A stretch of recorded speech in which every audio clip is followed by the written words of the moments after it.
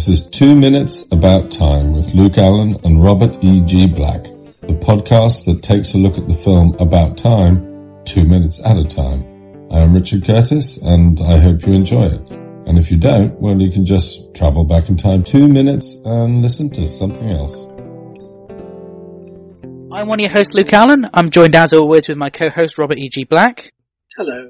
And with our special guest for this week, Kate. Hi. So today we're looking at minute 95 before we go on to our bonus minute. And it's all mayhem that we open with. Tim's trying to leave, the phone's ringing, and Posey has ruined all of Mary's manuscript. So she continues her anger, Mary does, with the line, "Phone? I will kill you with the phone."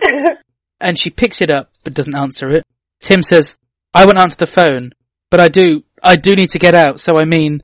And she says, no getting out, no. And he says, "Okay, right."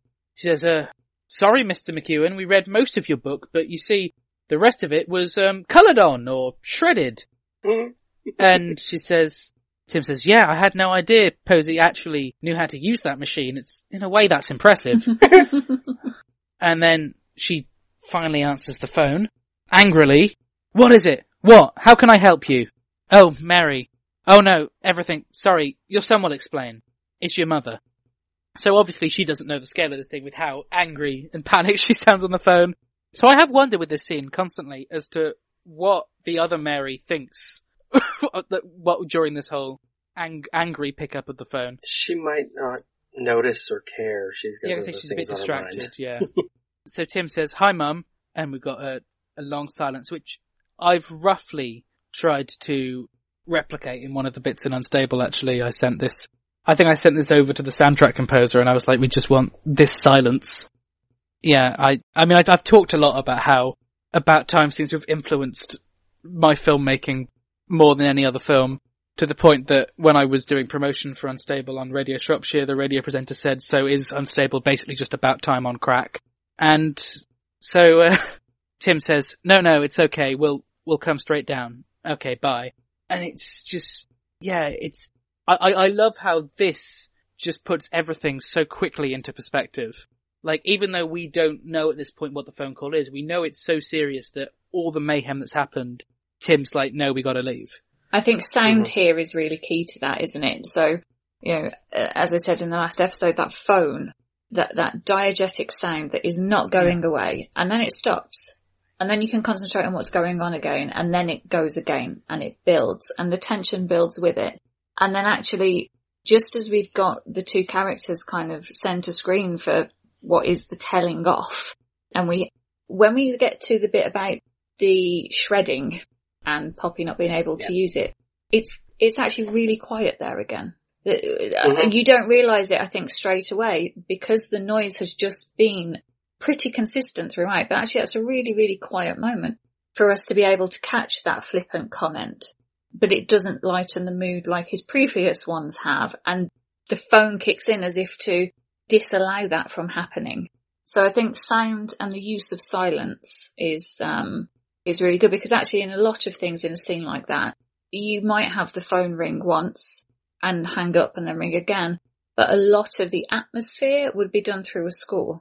Would be done through the non-diegetic sound, would be done through, parallel, very complementary bit of strings and a bit of build-up here and so on. And then we'd know that the call was sad because we'd have that slowing in tempo and we'd have the drawn-out strings.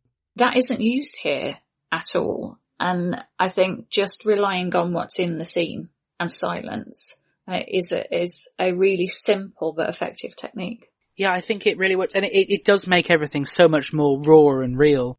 And even though you said that, it's common enough to have the phone ringing twice, I still like that detail. The idea that it builds up the urgency of the phone call, and I think it sort of makes it significant to the audience as well. I think we know if they're ringing twice, it's not a scam caller, it's not a brief checkup. We know that whatever's the phone is, it's something important, and it's going to come back later on. And as we cut to them going into Cornwall, we get Spigalim Spigal playing again, which, is a beautiful piece of music. Well, I did notice myself, in all fairness, Robert. No, I've said before, this song... I didn't use your wording. Anytime it plays makes me sad. So when I got to this moment in this minute, I'm like, and King Spiegel Swinkel starts to play again. Like, stop it, movie. Manipulating me. I think it's beautiful though, because Spiegelem Spiegel is used... Oh, it's a great song. Yeah, and it was... I don't know if I said last week that Nick Laird-Close, the soundtrack composer, among many other pieces of music, sent this to Richard Curtis once he'd written the script and said, here are a few songs which are a piece of music that I think would suit the film.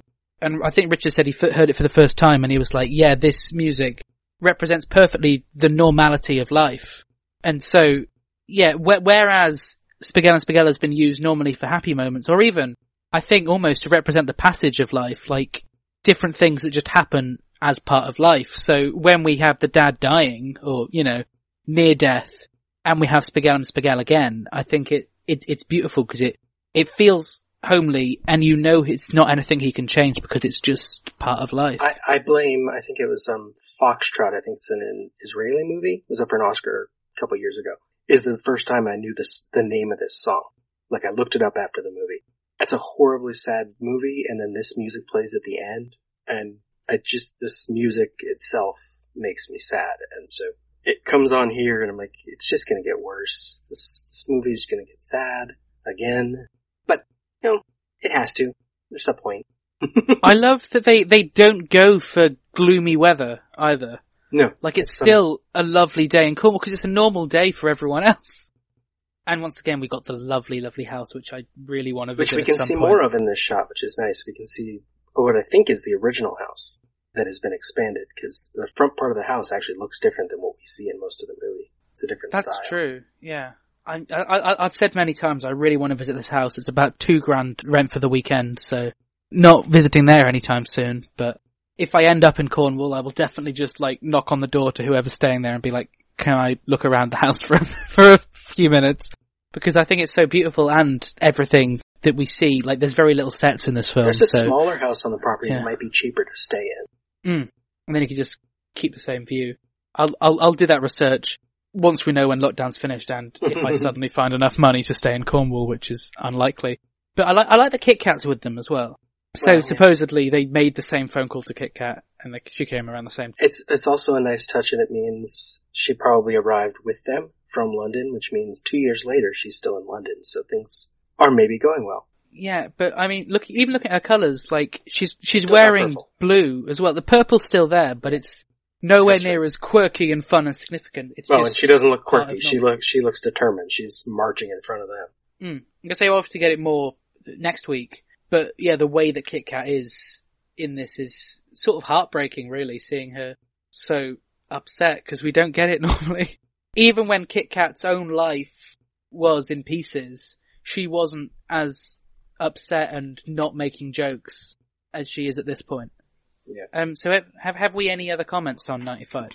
I think, you referenced not using pathetic fallacy, not treating your audience as stupid and needing that. But I think also, that home has so many happy memories for those people, that the bright blue sky and the white and the colour palette there that's a significant factor, because it is, although it's a sad occasion, it's something that's been very fulfilling in their lives. So not to cheapen it with, rain on the windows and all of that is, again, a really nice decision from the director, I think, because it also then allows you to see those characters clearly.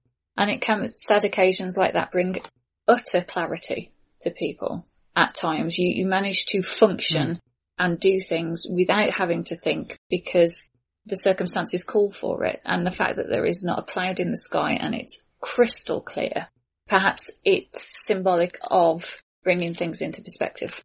Definitely. And I think I like the fact that even here we don't actually know what the phone call was about. Like, we can take a good guess, but they don't blatantly tell us, really. I don't think at all, even the next minute. It's actually good that we see Kit Kat immediately, because we might assume otherwise that something happened to Kit Kat again. That's true. So I think it's good, and it's so unexpected as well that it really sort of hits you. And the first moment we get is obviously next minute when the mother says, "I'm so uninterested in a life without your father." Yeah. And, I mean, we'll talk more about that next week, but her whole delivery there is the main thing that's so terrifying. And incidentally, I don't think we did mention this before, from London to Cornwall as a drive is, obviously I'm just talking about the two areas rather than specifically where they are, is 4 hours and 42 minutes. So we know from Tim on the phone saying we'll be there right away that it's damn important. Well, yeah, they got there by the next, probably morning. Quite early that morning as well, looking at the sky. Yeah, actually I didn't check on the visuals. I assumed Posey and, Jeff, you said, aren't there, are they? We don't see them now. I don't think they go with them. Probably, that's dangerous, leaving both of them with Joanna. Well, maybe it's Rory this time. I don't know if that would be better. Would maybe Jay Joanna be better? And Rory. Oh, maybe Jay. Could be Jay. Jay could be alright. Jay's not with Kit Kat here. No. Well, not in this shot, but... We don't know if they got together by this point, I guess. We know they were together, but that's now 2 years ago, so... Wasn't that erased, though? Oh, right. Yeah. So, well, we assume 2 years later that they've gone round for dinner, but we don't actually see that Jay and Kit Kat get together.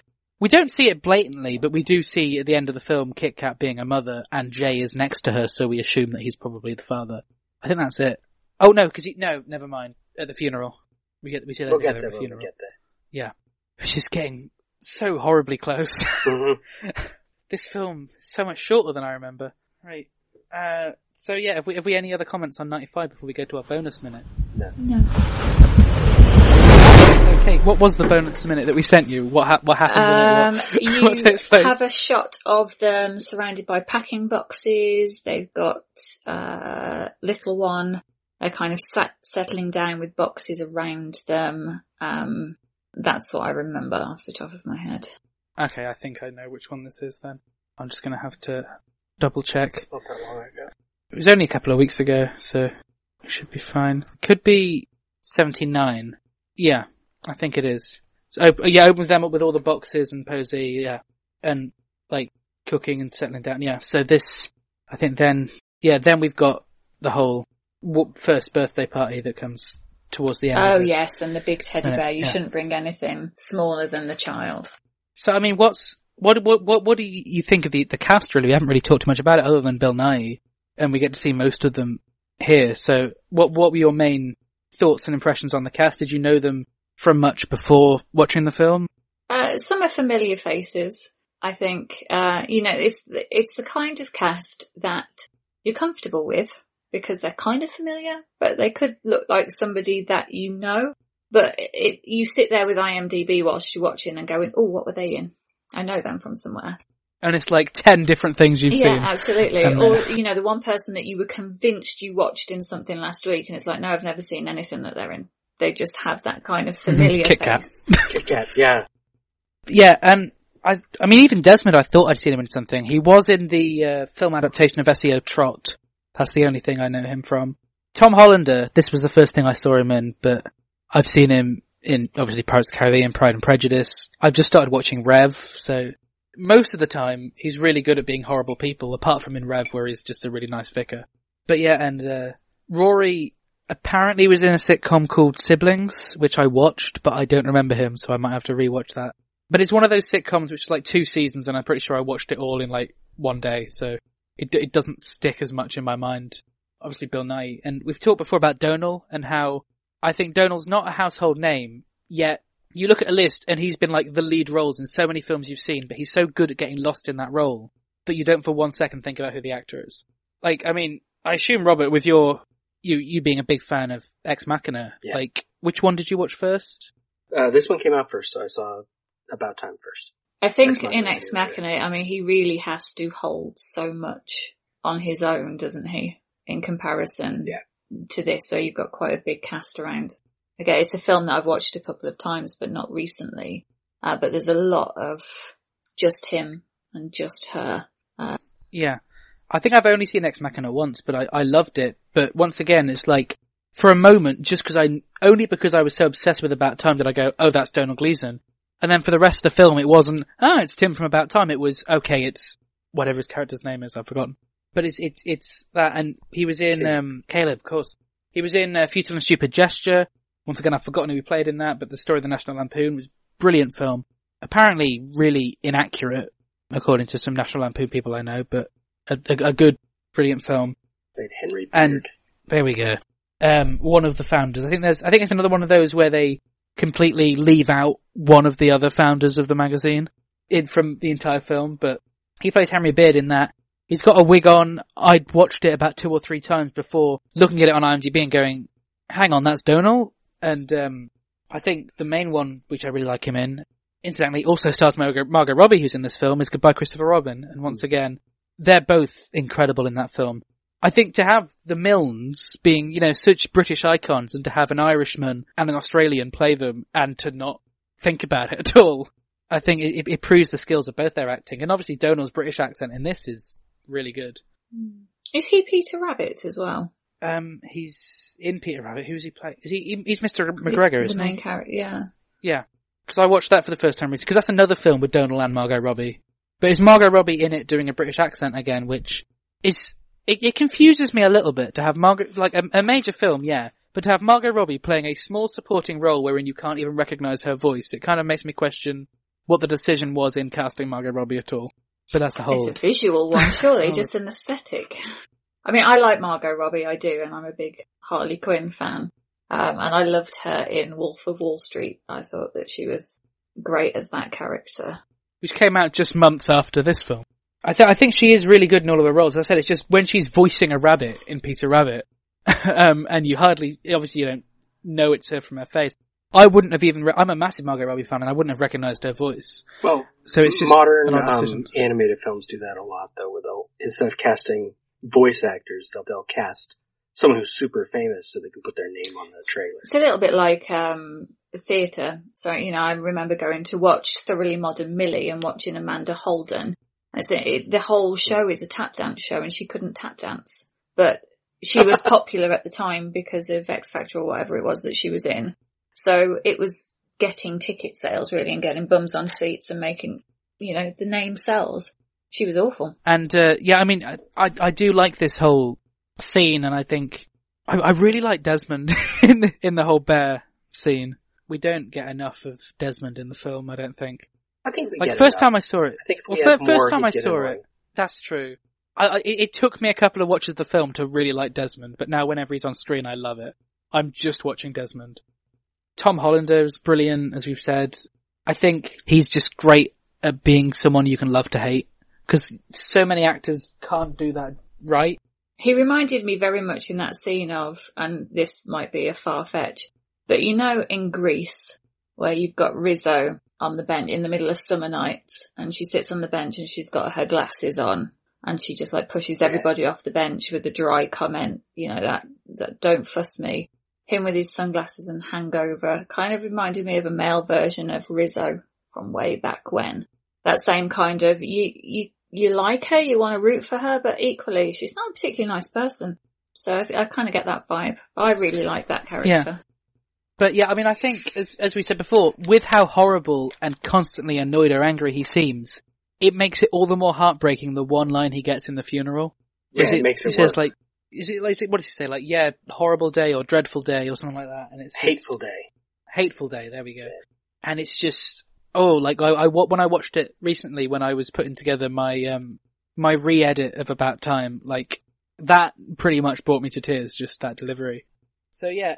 I think the start of that minute where we see the boxes and we see them settling down and this kind of perfect picture of this new start to family life, it's got a really soft focus on it and everything's very muted. And that was the only visual really that I picked up on. It's as if it's kind of like a fuzzy memory of a good time. Yeah. And I think it definitely suits Tim's whole narration once again, the idea that this is how he's telling the story. Once again, we can see more and more as the people matching the colours of their background. Tim and Mary and Posey match their house more than the visitors do. Well, yeah, 'cause it's their house. Which is brilliantly done. And I find it weird that there's nothing talked about on the commentary about the colouring and all of that stuff. Like, because it's something that we've noticed more and more throughout the film, that it's kind of weird that they never comment on it. So it means they had a really good either art director, production designer, or costume person that made all those choices for them. And so while it's there and it's deliberate, they weren't the ones deciding it. Yeah. So they don't think about it. And I think you can go through scene by scene and like a little Dulux paint strip, you can look at how the colours have been put together. I mean, colour in film is something that fascinates me actually, and the psychology behind that colour in film. You know, it goes way deeper than, something's red, so therefore it's danger, which you might kind of start with at GCSE, but you look at how things are put together and how you change one bit of saturation or tone and it changes the scene completely. And I think, having a really, really good art director that goes, the shot's great and everything works and the edits, we're going to do this with it. But actually something's not quite right because that's a little bit too bright over there. Let's fix that. And because it's so comfortable. You embrace it, you live it. There's nothing that puts you on edge unless you are meant to be on edge. I wonder if that's something that may have turned off some of the potential audience for this film, though, unfortunately, because they want a movie that has a little more energy and has visual contrast and stuff that grabs their eye. And at the beginning of this movie especially, it is not, everything blends together. They're comfortable in their house, they're comfortable with each other. And it takes it slow. And it doesn't maybe go for striking visuals. Yeah, and it's not it's not a film wwhere I think there would be a lot of discussion around the colour scheme and how that's been used. Whereas something like, Grand Budapest Hotel, it's one of the first things that's talked about. There's some fascinating analysis of colour in film and different.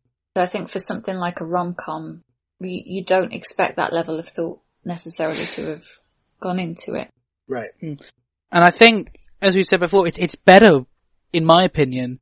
I think a film is better when you don't notice it.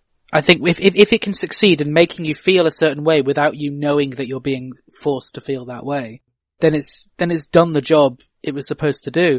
I love an artsy film, and I think they've got a good place. But I think maybe things can get lost in trying to make artsiness so obvious that the audience can read it, rather than just using it enough to have the intended effect it has in the first place. Yeah. Ultimately, you want your audience to infer, to interpret, and to feel clever sometimes, but not if you're too arty and you're too clever as a director, that can also put people off. Whereas when an audience is comfortable with something, they that's rewatchability, and that's, I wonder if that means that. And I wonder if that prop's there because actually we're supposed to infer X, Y, and Z. And you notice the little details that you didn't on the first two watches because they were so subtle. They just worked. So, Kate, if you had to go back in time to any moment in your life to either just relive it or change something about it, what moment in your life would you choose? Oh, wow. What a huge question. I'm going to pick something really, really trivial here because actually I'm one of those really twee people who, despite having some really crappy things happen in life, I don't regret anything, and I kind of do subscribe to the everything is for a reason. It's just not always clear at the time. So I wouldn't want to go back and change anything necessarily, but I did the whole perm thing, late 80s, and then I repeated that mistake in the early 90s. And then in the 90s, I added the, ginger spice. I added the 2 white blonde stripes at the front, but you couldn't perm those because they would just break off. So I had these 2, bone straight white stripes at the front of my hair. And then the rest was more like, somebody out of the Levelers. My perm had kind of dreadlocked at the back. It was awful, but the fact is I made the mistake twice and I did it worse the second time round. So perhaps that stylistic choice I would change. Incidentally, that's the first comment Tim makes is the first thing would be to get a better haircut. Yeah. In fact, just a brief theory here. What if he did go back in time and get a better haircut, and that's why he doesn't have a bad haircut throughout the film, but he still has to make the decision? I don't know. That sounded better in my head, and then that didn't work out at all. I think, once again, it's one of those films where you shouldn't get lost in the rules of time travel because it just... The whole point of the film is that your haircut doesn't matter. There are more important things to worry about. And neither does the colour of your dress. The only way that I can think of this really is that if this is Tim telling us a story, then if someone told you a story of them 9 years ago, you're going to picture them as they are now. Yeah. Unless they say anything specific. So maybe that's why Tim, for example, looks the same throughout the film, and he's not got the bad haircut, but there are other comments on the haircut. He'll say someone said bad things about his haircut, but we don't know what his hair looked like. So we see him the same. I know that's kind of an easy get out of jail free card, but I think it works. It does, and to be fair, between your 20s and 30s, you get a bit more grey hair and you get the odd wrinkle, but when you're looking at things in perspective, you don't actually change that much through that period. No, it's one little bit at a time. So, I mean, we normally ask on Fridays whether you've got anything specific to promote, but I assume there isn't anything on your side, is there? That you've got out there that you want people to know or see, other than just, as we said, social media? I presume you're talking to me there. No, I don't at all. No, I'm not a self-promoter in the slightest. So, unless we've got any other final comments, where can they find you on social media again, Kate? So on Twitter, you can find me at TeacherGeek101, and on Instagram, it's Kat Sminch. How do you spell that? I was looking for it. It is yeah. KATSMYNCH. The whole point of all of my things is that nobody can find me, actually. That is the teacher's curse. I have to be unfindable. So, Robert, where can they find you on social media? I don't remember. No, Robert E.G. Black, which my students learn that on the first day of class normally because I don't want them Googling Robert Black. Because as I mentioned last week, Robert Black was a serial killer. Wow. So I make sure if they're going to look me up, know my middle initials so at least you'll find the right thing. First thing I'm going to Google when I get off this. I did a project in performativity class where we had to talk about ourselves without talking about ourselves, and mine was all about other people named Robert Black. I started with the serial killer. I went through a bunch of doctors, professors. Is that why on it's either your followers or your following on Facebook I saw you just got loads of other people called Robert Black? I actually friend requested like 100 of them, and then it got confusing, so I unfriended a bunch, but I still have some. Do any of your students listen to your podcasts, do you think, or? I know for sure that some have, yeah. Even during a class I had, there was a high school student who was like, I started listening to Michael Myers Minute. It's pretty good. I'm like, oh, thank you. Yeah, that must be kind of weird. It must mean you're doing a decent job as a teacher that they want to hear your voice outside outside of the learning zone. Yeah, I mean, we talked a few weeks ago about your whole movie by minute experience because you got involved through Groundhog Day, right? Yeah. Because of your Groundhog project, which is, yeah. So yeah, Kate, talk about dedication to film. Robert watched Groundhog Day every day for a year, which is just incredible. Yeah, I like Bill Murray, but I don't think I could go that far. Did you watch other stuff as well? Yeah, and then I continued the blog watching other movies every day, and just recently brought it back to watch at least one movie a day. But it was actually, I wasn't even a huge Bill Murray fan as such, but that movie fit the theme, and I went with it and wrote about it. And it was an average of 1,400 words every day for a year. I loved Bill Murray growing up. He was, for me, I think, an American who had such a British sense of humour. And yeah. I got that.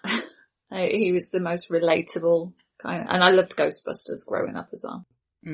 I liked him in Caddyshack, which is a film which I feel like doesn't get as much recognition in the UK as it deserves. I mean, I think it's in the weird middle ground where it doesn't get enough recognition in the UK, but I think it's overrated in the States. If that makes sense.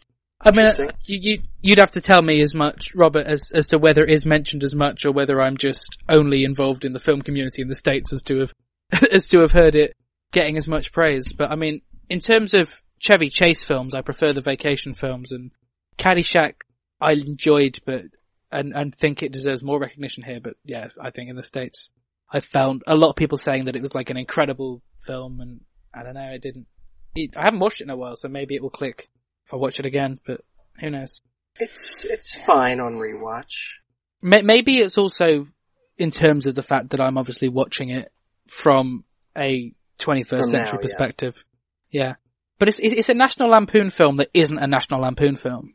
So kinda, it's yeah. just, yeah. Well, even like the vacation films, when I went back and watched them and wrote about them in my blog, I didn't like them as much. Like, they're very 80s. I watched them first when I was like 13 and became obsessed with them for a while. And I haven't watched them properly in a while since, because I became too obsessed. So, you're not a fan of the second one? European Vacation is awful. Once again, I haven't revisited it, but I really like European for a long time. Maybe it's got a more British thing, I don't know. Check. Maybe it's more popular. Yeah, maybe. It does have Eric Idle in it. Who then reprises his role in National Lampoon's Christmas Vacation 2, Cousin Eddie's Island Adventure. Yep. Yeah, which was possibly the worst £2 I've spent on a DVD. I've spent more on worse. Yeah, I mean, I think I have actually, but I'm trying to think. I don't know. In terms of, I mean, I spent £30 on The Room, but I liked The Room, so I guess it doesn't, it's a bad movie, but it doesn't have the same appeal, and we've talked enough about The Room on The Room Minute anyway, so, yeah. But yeah, so the listeners can find me on Twitter at llama_bottle0, Instagram, The Ginger Luke, Facebook, Luke Allen Film, all podcasts, radio appearances, newspaper articles, short films, everything at lukeallen.co.uk. This show's on Facebook, Twitter and Instagram at 2 Mins About Time. Also join our Facebook group, The Cupboard, to discuss all things to do with About Time and this podcast. And, Kate, do you know any interesting ways to say goodbye? I do not. No. Please don't put me on the spot. Yeah, I'll check this article now. I would leave it there, but I feel like we've done that joke a couple of times as well now, so, yeah. I feel like I shouldn't have set this up. I think it's one of the things I've learned in podcasting now, in doing this show, compared to doing Please Be Seated, which was 6 episodes a year, to doing what is now 3 episodes a week, is, yeah, don't set up all these things which are going to be impossible to carry on through. Interesting ways to say goodbye. Let's find out. I mean, I noticed that with the bonus minute, like at the start of the podcast, I decided I was going to give the bonus minute a different name each week, and then I gave up on that about 3 weeks in. Yeah. I only noticed that as I've been editing, and I've been like, oh, I've said bonus minute like 3 weeks in a row. Have we done Farewell? We just did Fare Thee Well. Have we done Farewell? No. We'll leave it there. It's a bit of a boring follow-up to Fare Thee Well. Do you not have film quotes that you can use? Old kind of Casablanca Hasta Vista Baby, popular one, or, yeah, Casablanca would be, well, what would be the goodbye from Casablanca? There's got to be some good. Gotta look those up. Yeah, let's class up this joint. What about Monty Python? No, is there a Monty Python goodbye? I should know, but I can't remember. There must be. They ended the series off really well each way. Or we could do the Holy Grail thing and just suddenly get arrested at the end of the episode. Which would take a bit more prep than this. Insert sirens here.